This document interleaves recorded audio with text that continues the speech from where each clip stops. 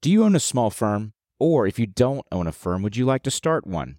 Padgett gives firm owners all the benefits of owning a small firm, plus the backing, playbook, and confidence that comes with being backed by a large firm. Stay tuned to hear more about Padgett later in the episode. If you'd like to earn CPE credit for listening to this episode, visit earmarkcpe.com. Download the app, take a short quiz, and get your CPE certificate. Continuing education has never been so easy. And now, on to the episode.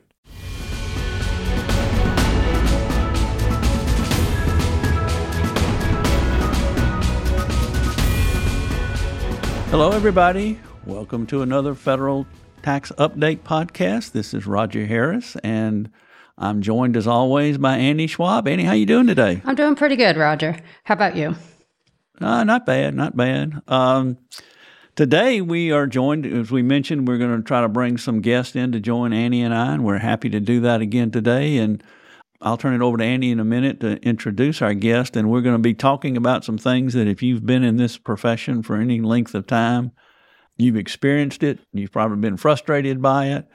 The question is, can we do anything about it? So, Annie, why don't you introduce our guest, and let's get started.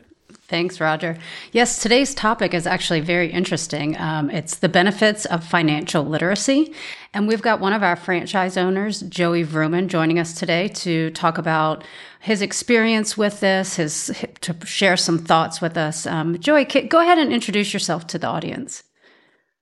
Hello, everyone. Thank you, Annie. I'm Joey Vrooman. I'm from a small town in Miller, South Dakota, about 1,500 people. I've always had accounting in my family background. My aunts owned a firm in my hometown for 45 plus years, and my mom actually was a teacher and went over to help her, and then my brother was a CPA as well.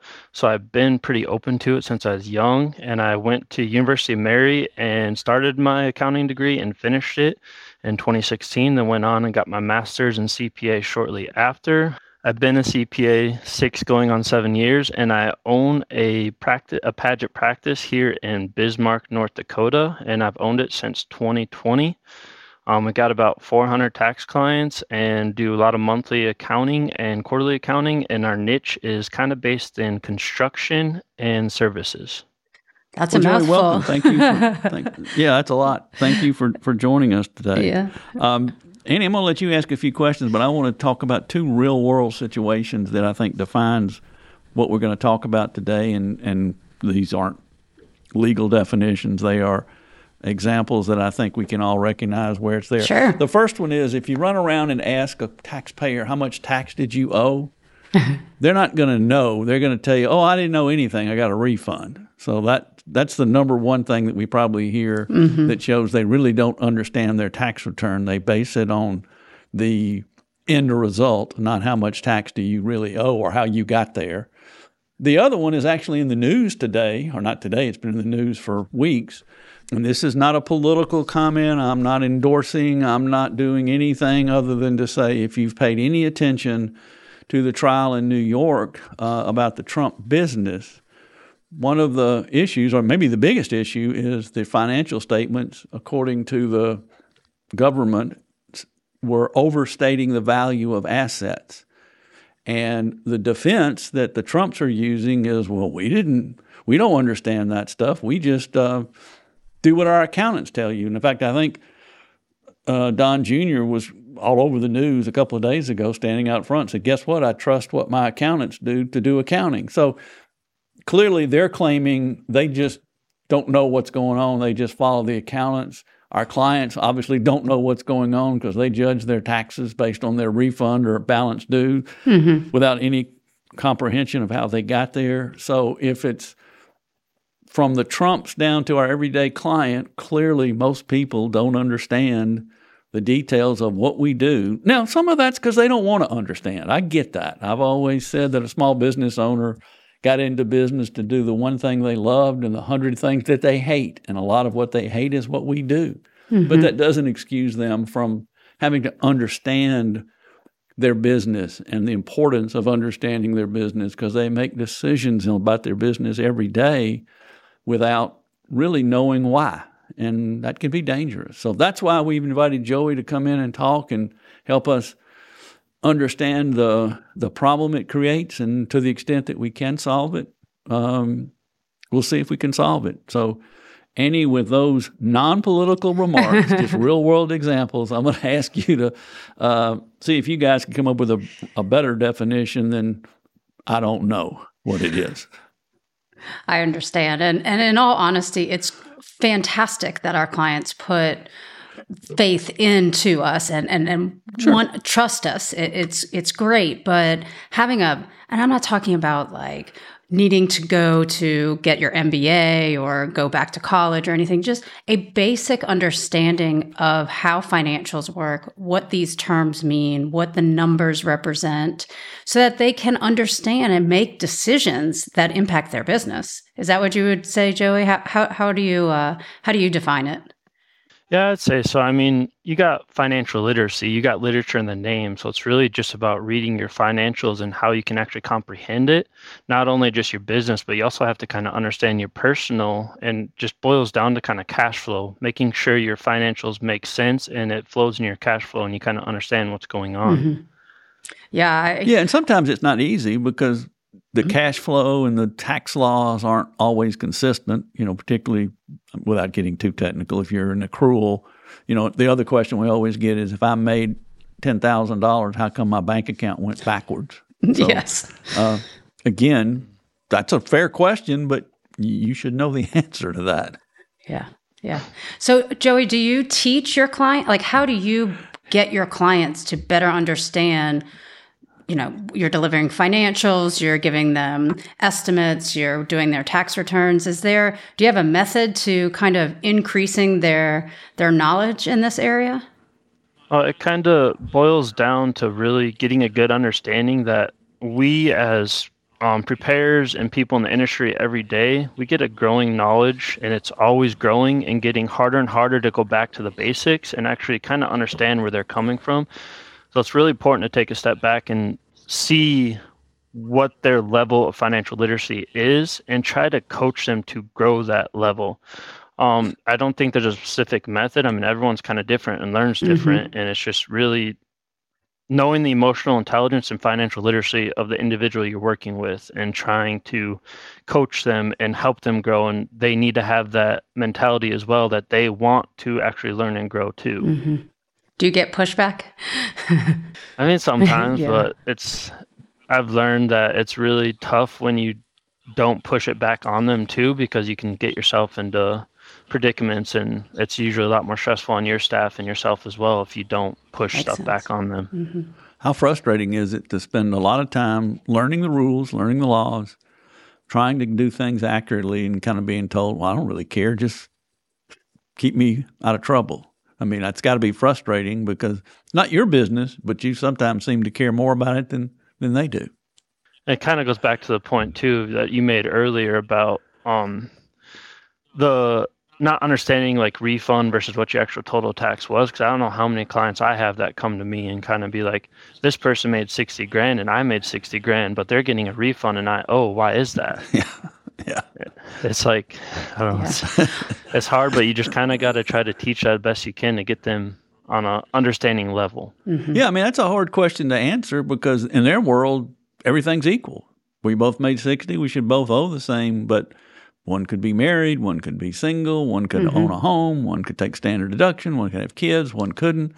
And they want to know the answer, but they don't appear to want to know why. That's true. And it's really hard because I bet you get these questions and it's after the year end, right? Well, why did I do this? How come it was higher than last year? Or why is my refund lower than last year? And while once December 31st kind of passes, there's only so much you can do to change that tax situation. So are you trying to guide them throughout the year, or how do you reach out? I'd say there was quite a few clients that we had that ended up owing that. I mean, they just have W-2s and other stuff, so they don't have much going on. But that change with the W-4 has caught so many people off guard. Right. And it's really kind of trying to sit there and, I mean, wait, it's probably June when you actually have time to sit down with them. So they're still back 6 months on trying to catch up, but it's coming up with a plan and then helping tell them why it changed, like the exemptions being gone, and why that filing zeros doesn't really mean anything when that's kind of been the standard norm of people's understanding for the W-4s. So yeah, sitting there and trying to calculate that and say, yeah, we're going to try to catch up as much as we can to the end of this year so you don't owe as much, or maybe you don't owe. And then next year we readjust it again so you get that monthly amount back in your pocket. And then you just keep working with them. I'm guessing this is not a one tax season, not a 1 year process, but you keep adding on, over time to grow their knowledge. Is that kind of what you see? And it gets to the point where you try to walk them through the W-4 as you're doing it, and maybe they don't retain it all and you have to help them again, but hopefully given time, they end up actually doing their own W-4s and understanding it fairly well, and then you're back to the basics of them getting a refund with what they have. Yeah. Well, and then financial statements. I mean, you've got the balance sheet and the income statement, and my guess is you present it and they go look at the very last line to see what it says. And they never really look through it. What do you experience with your clients and actual financials? The scary thing is I think the norm isn't really the bottom line that people look at. I think too many people focus on that top line. They focus on the gross revenue, how much money they're making, and that's really their drive to success. And I mean, it's a scary thing to get into. But it's really trying to boil it down that your gross revenue doesn't matter. It's really what you bring in net, and you got to understand your allocations, your business, because every business is different. That's true. But we try to do things in a relatively simple way because, gosh, if you went back to what we learned in school, accounting can get very detailed, very confusing to the average person. So we're talking about statements where we have tried to kind of get to the heart of what's important, where, to your point, sales matter, but so does cost of sales. So does, depending on the business, wages or cost of goods. One of those two is going to be more important than the other based on the kind of business you are. So we're trying to present them with relatively simple, gosh only knows what would happen if we went back and tried to do accounting the way a public company presents it to their shareholders and all the terms that make sense to people like us, but don't make sense to anybody else. And then, so it's hard. So is it better to do it in real time, Joey? I'm talking about how you educate your people. Like a W-4 is a real-time problem. It's happening in real time. Yep. So you're working with them as opposed to trying to be proactive and maybe talking to somebody about a W-4 when right now they're looking at you and go, what is that? I don't need it right now. So are you trying to do it in real time when the problems come up, or are you trying to do some education in advance of a problem coming up? Maybe is the best way I can think to say it. So I think real time, but also kind of pre-planning. So, I mean, you should have your monthly clients and your quarterly clients. You should have your year-end tax meeting. I think on top of that year-end tax meeting, you should actually help them kind of talk through their goals and get an understanding of where they want to be, to where you have a document that shows here's their goals, and then you can actually kind of help them hold accountable. Like, hey, you said you wanted this goal. This is where your profits are at. You're kind of missing, or you're on target. Just kind of help educate them. Like, you make goals, and when they make their goals and you kind of lay it out for them in their budget or whatever, they then are able to understand their allocations more because they have to take the focus in planning it. By them taking the focus to plan it and then actually seeing how it comes out is a way to kind of educate them. I like it. You have a landscaping company, I believe, that you did a massive spreadsheet. You built it, is that right? Tell us about that client. Yep. So me and him, we've met pretty much every week for about 4 months, I would say. We kind of talked about business goals. I mean, you don't do it for everyone. It's kind of a fun project. And we just talked a lot about business goals, a lot of strategies, where he wants to be. He has pretty ambitious growth goals. And through all these talks, just making notes and documenting and figuring out a way to build it all out in one big dashboard or report that aligns with all the philosophies, aligns with how he can actually attain this 5-year goal, and just every month being able to update it and track it and see how we are doing. It's a pretty cool project. I'm really happy that we got that done, and he's pretty appreciative too. Have you seen his knowledge grow through this? Like, because seeing a visual is sometimes really eye-opening for clients. You can talk, but if you actually do like a visual of, a flow chart or a comparison chart or, something like that, sometimes I feel like that hits home with clients, like just... Yeah, and when you get into studying like data analytics and stuff like that, you do learn like the personalities of people, and there's like 4 or 5 different levels of personalities that you got to try to tailor your reports to be able to make sense to them. Some people like visual, some people like numbers. It's just really trying to figure out what that type of person is, or like, do they like to drill down into the numbers? So do they like that pivot table and then double click it to where they actually see the details, that total, or are they more macro approach? A lot of people are kind of different. It's just sitting down and having those meetings and getting an understanding of their personality. So that sounds like a lot of time, face-to-face time with your clients. I'm guessing that there's probably industry journals, different ways that you reach out to them and get them to kind of dig deeper into their business. Have you seen or have you participated or done any sort of advertising or promotional stuff for clients? I think landscaping or construction probably is your niche. So I think that's why it's really important to have a niche, because when you have a niche in your specific industry and your specific fields, you see a lot more information tied to that niche and where people are going and what costs are, to where you provide more value to them to actually understand their costs. And the nice thing is there's so much big data out there right now and data analytics where businesses can access that stuff and they can get that data. I know ADP offers industry average data reports, and there's just a bunch of software companies out there that you can actually access and try to get that data for your clients or lead them in the right way. And I guess, talking tax codes and debits and credits and all kinds of ratios and stuff, probably not the language they're speaking, but if you, I guess as you form a niche, you begin to speak their language, so to say, which then, the relationship gets stronger. You can sort of understand their pain points. And of course, understanding their goals is always important too. Absolutely.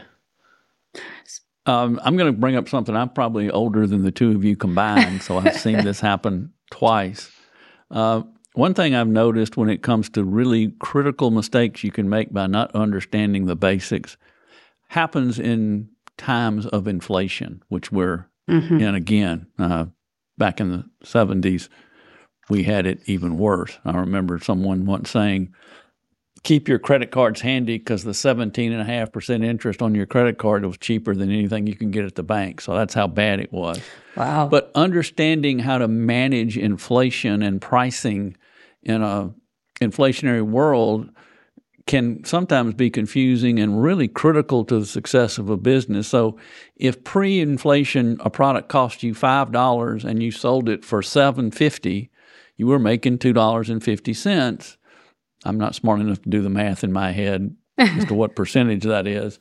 But when that product goes from $5 to $6, if you want to maintain the margin, you can't just raise it to $2.50 because that was what your old margin is. You have to raise it more than that to accomplish for the margin that you were trying to get. So what happens is you see margin creep for people who do not understand that in inflation times, it's not maintaining the same $2.50. It's maintaining the margin that your business is supposed to have for the products or services that you're providing. So, Joey, have you seen that kind of problem? I'm sure a lot of people are talking about inflation and the difficulties that's causing on their companies. Yeah, I agree. I mean, you look at restaurants, for instance. I mean, you can go to McDonald's now and you get a job for $17 an hour around here, and that's a pretty crazy jump from the inflation costs. And then now you got to hire servers and manage the tips and also manage the food costs and the increase in that and all the farmers have been going through. I think that's a very great point to make. And another thing too is you see the menus with like a lot of people from COVID kind of going to DoorDash and things like that, and understand that you actually have to pay more for this, so you have to raise your prices specifically for online orders. I do I do see that where you do need to understand your financials and know where you're going and not be stuck with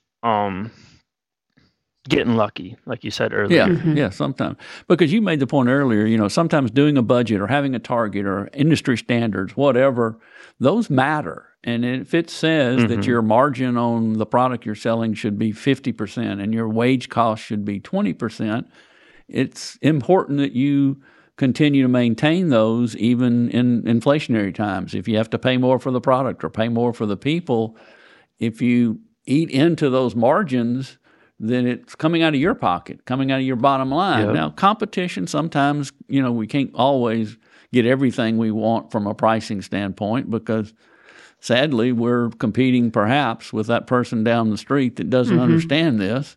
They're not going to last long, but for some period of time, they could put a pressure on us to not raise pricing. But I think that's in day-to-day activities of running a business, particularly in inflationary times, understanding that those margins that are there for a reason, and you need to understand how they're impacted by, to your point, Joey, I was focused on the cost of the product, but gosh, the cost of hiring people now has gone up dramatically. We just see, I think all three of the automakers just settled their strikes. So guess what's going to happen to the price of cars? Yep. Ford's not going to sell the car for the same price when they've promised 25% increases to their employees. Yep. Our clients have to think the same way and operate the same way, even if it's uncomfortable.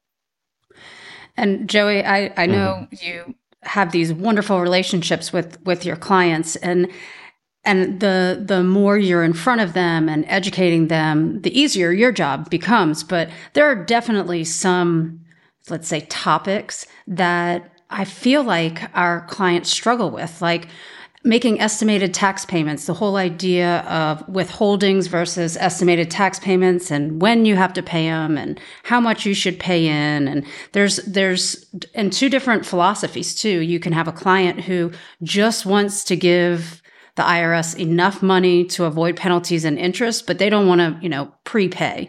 And then there's some that are so afraid of owing money that they want to make sure they're sending in enough or withholding enough. So, I think that's just one example of, understanding what withholdings and estimated taxes.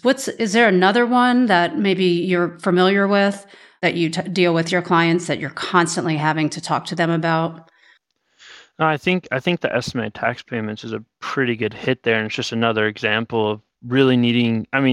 Google doesn't help all CPAs because everyone has their own individual examples to go by because everyone's kind of different personalities and wants different things. And as a CPA, it's our job to be emotionally intelligent with that client to help them get to where they are, educate them on those penalties that they'll be paying or if they don't.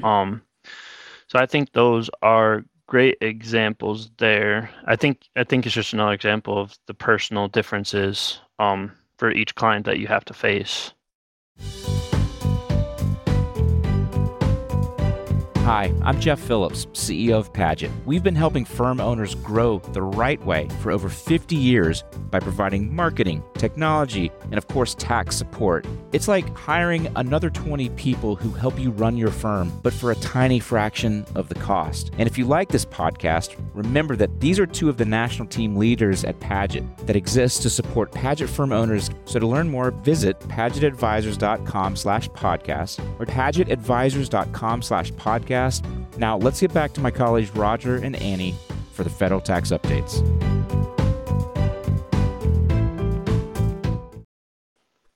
Given some of the challenges that we're talking about here today, kind of talk about your philosophy in terms of dumbing down sounds like you're doing something wrong, so I'm not sure that's the right term, but keeping things simple for clients, keeping them accurate, keeping them in compliance, speaking to them in a language they understand, but keeping things simple as opposed to trying to show them how smart we are because I can make the best journal entry anybody's ever made, or I can quote you a code section. Talk about just the philosophy of how you try to structure your conversations and your accounting to fit what is obviously in today's world client base who, for the most part, doesn't really care about a lot of what we do. They care about the end results. Like we said, what's my refund? Talk about how it's had to change or made you think about how you deal with your customers in light of all that. So I'd say, the first example is kind of looking at your tax returns. They have a pretty amazing report in the background, that 2-year comparison. Oh, yeah. And just backworking that 2-year comparison to say like, hey, yeah, this makes sense. You had this much income, your cash went, like backworking it to their cash change, right? To make sense to them, like, hey, you paid down these liabilities, you paid yourself this distributions, and here's some pretty big excessive costs you had, or like backworking it to them to understand their cash difference. Because a lot of businesses, when they start, they focus on their bank statement and just their cash and like cash increase, cash decrease to tell how they're doing, like you kind of stated earlier. I think that is one way to dumb it down. And like I said, just not speaking on tax codes or why they owe this or the credits change. It's just kind of like trying to simplify it. Simplification is kind of the best approach. So, and I think working back to their language. So that question, how much can I spend?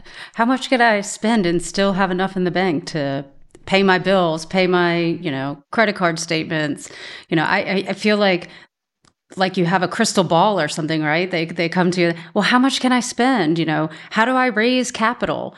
How do I get money? How do I, when should I take these deductions for these payments? And some of it's basic knowledge, but some it gets kind of involved and complex. And it all takes time because, this time of the year especially, you get all those emails like, hey, how much equipment can I buy? Or, hey, can I buy this? Should I buy this year or next year? And it's like, we got to sit down and have a meeting because everyone's situation is different. And we have to kind of take time to calculate that and really understand your marginal tax rate or what you're paying, or if you're an S-Corp or if you're going to be an S-Corp next year and avoiding that self-employment tax. There's just a lot of, you have to sit down and you have to meet and you have to talk to them. That's kind of what it boils down every time almost. And I would assume your clients they probably want that. They want to come and sit down, or they just tell me the answer, tell me what to do, or they enjoy the conversation. I feel like it just sort of depends, but what do you see? It's just like you lay it back on, if they don't want to meet with you, it's like, well, the information I can give you is based on what you give me. So the value of it depends on what you give me. So it's best to have a meeting and just sit down and take 45 minutes to an hour and just really go through things and be very exact to what the examples are estimating for them. Yeah, Joey, I'm sure you've had this happen to you. One of the things that has frustrated me for many years of doing this, and I'm sure it's happened to you, is despite all the time you spend trying to learn this and study this and all this sort of stuff, to learn in a meeting that your client's barber knew more than you did because they told their barber while they were getting their haircut, told them they could do something. So they immediately come to you believing the barber is smarter than you are. And unfortunately, these people are hearing things and getting some of this education from people who have no idea what they're talking about. And I'm amazed how many times, despite your background and the years you've put into it, that you find yourself arguing with a client's barber over something. It happens. I actually had that example happen this last week where someone kind of came in and was discussing, it's like, hey, yeah, this neighbor over here bought this land and they bought this tractor on it and they're getting all these write-offs and stuff. And it's like, that's passive land rent because you're not really doing anything on it anyways, and your passive losses are like limited. So it's just, you do deal with that a lot, and it can be tough. And now with technology, you have Google and all the research there, and like they don't see it all, but they think Google tells all. Well, they hear what they want to hear. I mean, if somebody tells me, well, if you go do this, you'll save. It's kind of like the employee retention credit. I was just about to say that. We couldn't go. They hear from somebody, you can get $500,000 by doing this. Well, no, you can't. But hey, somebody told them, so it must be right. Or my neighbor, or my friend, or this person, or that person. If they can do it, why can't I do it? If they can get it, why can't I get it? So put yourself in a bind. Yeah, and we're trying as best we can to your point, to keep it simple, and make it practical, happening in real time. But whether they are consciously doing it or not. And it's particularly bad if they come to you and get their taxes and they owe them more than they expect. They're going to tell everybody they run into how bad their taxes were. And the person they run into, well, I didn't have to pay any. Well, how not? Well, I did this, why, and this. And it's like, well, you can't do that. Or, it's one of those things that says, well, go let your neighbor do your taxes then. They sound like a genius, so go let them try it, though they didn't do it themselves or who knows what. So, yeah, this whole idea of literacy is a big part of how we deal with our client communications. And the relationship that we build is how literate are they, how literate do they want to be, how much do they want to know, how much do they have to know, and how do we communicate with them in such a way that they know enough to be successful in business, because that's ultimately our goal, is to help them be successful. Profitable, if they fail, sustainable. We lose a client. So we want them to be successful, but we can't force them to learn. I guess to go on further in that, if they don't want to learn and they don't force, or if they don't want to learn and take the extra time to learn, when does that make them a D client? Yeah. Yeah. Because there's only so many times you can encourage or recommend. Everybody wants to be profitable, be sustainable, work-life balance, all of the above, but it doesn't come free. It's you have to work at it, and working at it means having a really deep understanding of the ins and outs of your business, whether you're budgeting or doing projections or comparisons, like your dashboard you were talking about, making it visual, having that client part of the discussion, part of the data, part of the understanding of what you're presenting, have them invest in it, and they'll probably get more out of it, but you have to be willing to do the work. And it's not only them getting stuff out of it too. You're actually learning a lot at the same time, learning more of their processes and their philosophies, and maybe they make points that you don't even know. Yeah. And it's just a good visual to have from their perspective. So I think the more we interact with our clients and the more we have clients that want to grow and discuss these things, the more we can learn as prepared and be more beneficial to all of our clients. Yeah. And sometimes, and maybe I don't know that we think about this enough, sometimes a lack of understanding from a client and ignoring our advice can create some potential risky liabilities in the future. When we talk to them, they come to us with some idea, something they want to do, and they ask us for our advice. Then they go off and do something completely different. And the results that come back are negative, and they don't remember our conversation or don't remember what we told them. So one of the things that I think we all have to deal with when we have clients like that is making sure from a liability standpoint we document our discussions, we document our attempts to answer their questions and educate them, because that the next person they talk to that tells them something they like better may have greater influence over them than we do. But when the results come back, who are they going to blame? Not the guy next to that they talked to after us. They're going to come back to us. Why didn't you tell me? Why didn't you do? Well, I did, but you don't remember. So lack of financial literacy, particularly for clients who are handling a lot of money, can present risk to us. And one of the things that I think we all have to recognize is in those instances, it's important that we document our conversations. We can go back and show that, yes, I told you the rules of a like-kind exchange. It's not just you sold something and decided 12 months later to buy something else and run in here and say, I don't have to pay any tax, do I? Yeah, right. That's a good point. And I think documentation is very important with financial literacy in general too, because you're going to have these discussions with them. And if you're trying to coach and teach them, you need trust. And if something happens that's different from what they received from your meeting or thought they received, can confuse them. So when you have that confusion and sit down, it's nice to have those documented notes. Like for us, we literally put a date on our pages and we take all our notes and we scan it in to a folder so we can always resource it.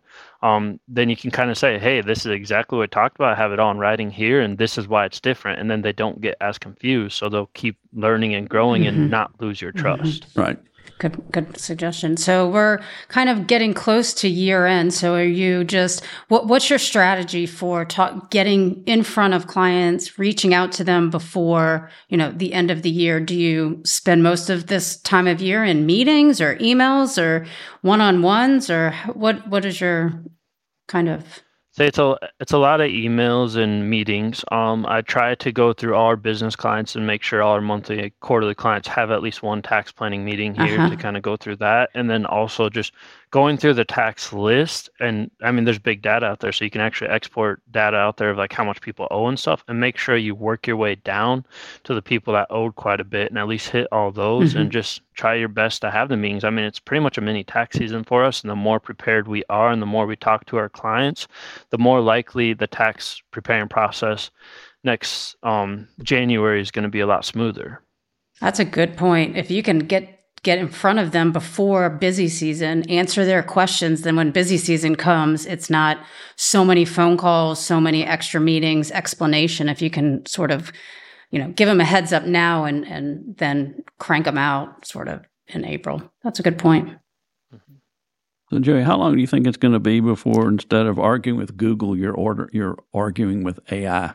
Gosh. I mean, Bing already kind of has that there. When you search in the Bing menu, it literally will just sort everything and type it out as you watch it type. Yep, I've seen it. But people have to realize what you put in is important to what you got out. So what you say to me, unless you said the exact same things to ChatGPT or wherever you went, doesn't mean that my answer is wrong. It may just mean that the word, people don't understand a word can be very important in the answer you get. What is it? Required versus suggested. Or things like that. So, but AI is just going to make this sometimes difficult because everybody's on their phone is going to be able to ask a question and get an answer, and they'll figure out how to answer the question to get the answer they want. Exactly. Yeah. And then they'll come to you and say, but look, AI says I can do this. And the worst part is the exclusion. Just look at like the 2-year use of home and like how many exclusions are really on the bottom there. And people just think, the tests are confusing. Just for instance, like you have one, it says you can't use it twice within 5 years. But then it says the partial exclusion, if you do qualify for some type of event or something, you technically can use it twice within 5 years. Yeah. So it's really like Google will never be able to say that to our clients. No. Yeah. But then you don't want to send them to the IRS publication either because, that's 14 pages of stuff they don't understand. So there's got to be some neutral ground there where and I guess that's where we come in. We come in to break the bad news and explain why things are the way they are. Yeah, and the media is always trust. The media is great. New tax bill comes out and an article comes and basically tells you half of what the law really says. But they hear it on TV, they read it in the newspaper, so they run to us and say, look, I can do this. Well, the media doesn't. First of all, they're not qualified in most cases to dig into it. But, sometimes we're fighting against the media. It's kind of like, sometimes they're worse than the barber because at least they have some credibility if they put something in there. But well, back to ERC. It was all over the news, all over email. Everybody's getting money. So same kind of theory. Did you do a lot of the ERC? We are always talking about ERC. Did you have? Yeah, we did about 13 of them, and they were pretty good. And now we have clients that come on that we see the ERC, and that's another thing we got to tackle is how do they actually qualify and whatnot. And I did have an example recently that they didn't qualify. They haven't received the money, and then now we're trying to withdraw it and basically put it back on the ERC company and say, hey, just withdraw these. And now they're trying to charge money per quarter to have them do it. Oh, yes. Yeah, I was going to say, we charge you to do it wrong. Now that you've figured it out, we're going to charge you to remove it. Well, that's a pretty good game if you can get away with it, I guess. But, well, at least their ERC mills still, a place you can find them. Some of these mills have disappeared and moved on and closed shop and all of the above. And I cannot even imagine the teaching of the ERC. The ERC was very complicated, and that's just another example of how detailed can you get with your clients to explain whether they qualify and how the calculations work? Because, I mean, it's complex, but yet the mills make it look so easy to do, right? Yep. And that's kind of one example. Actually, it's one off example, because how many CPA firms themselves just said, I do not want to touch that, and I'm sorry, you can find someone else to do it. That happened too. I'm going to use one example, and we can wrap up soon because we've covered ERC. We had to do that now before we're good. we could wrap up. But I had one of the few clients I still work with on a regular basis. When this all started, we went through all the paperwork and, came up with how much, and then we sent it in, and for 6 months, every time I'd see them, when am I going to get my money? When am I going to get my money? So they finally got their money, and then about 6 months later, they got contacted by one of the mills. And he called me up and said, hey, I just heard about this. Do I qualify? And I looked at him, and I didn't look at him. He was on the phone. I said, you already got it. You ask me every day, when would you get it? Where's my money? And now some mill calls you. That's about as illiterate about as I can imagine about what you already got the money. There's not a second wave of this money. Yeah. So they hear what they want to hear when they want to hear it. And we're supposed to somehow make them happy when you go, I can't get it for you more than once. Maybe they can. That's just another example of the outside parties adding more confusion to our clients too, because I know there's emails that came across my email saying, hey, this ND state grant is here, $26,000 per employee. I'm like, that's not a state grant. There is no state ERC. They did. I think they did it in every state. I remember seeing things with our governor's picture on it that he created some new $26,000 a year or $26,000 credit per employee. Oh, man. Yep. We have to try to do the best we can, and we have to kind of fight off the outside noise at times. Yep. Joey, any final thing that you would like to, to say? I mean, again, we're talking to practitioners. Any last advice you would give to other practitioners on how they deal? We all deal with it. I mean, everybody in this business is dealing with this problem. So from your perspective, anything you would suggest or advice you would give? I mean, I think it all boils down to taking time and getting to know the clients. Like we talked about so many times in Resource Backers, everyone has different examples, and we just have to make sure we take time to be knowledgeable. I mean, obviously it's billable time, and you learn as much from them as they learn from you too. So you just got to go in and have a learning mentality and have clients that have a learning mentality as well. Yeah. No, this was fun. I enjoyed talking to you, Joey. I thank you so much for joining us. I think it's a very, like Roger said, a very important topic, probably one that doesn't get enough attention. And, as we move forward, there's always going to be a reason to be talking with, meeting with, discussing your client's business. And all that does is build relationships, builds trust. And it's really a win-win. Like you said, it's a win-win for the client and for you. So, thank you so much for joining us. And I think that's it. Roger, you want to do our general closing here? And again, Joey, thank you so much for taking time joining us today. Annie, thank you as always. Thank to all of the listeners listening to our podcast today. Again, send us your suggestions and comments, and we will come back soon. We've got some more guests lined up, and you'll get me and Annie, and we'll try to get through one without talking about the ERC. We just don't know when that'll be or what year that'll be. Exactly. But again, thanks, Joey. Thanks, Annie. Thanks for listening. We'll be back soon with another Federal Update podcast.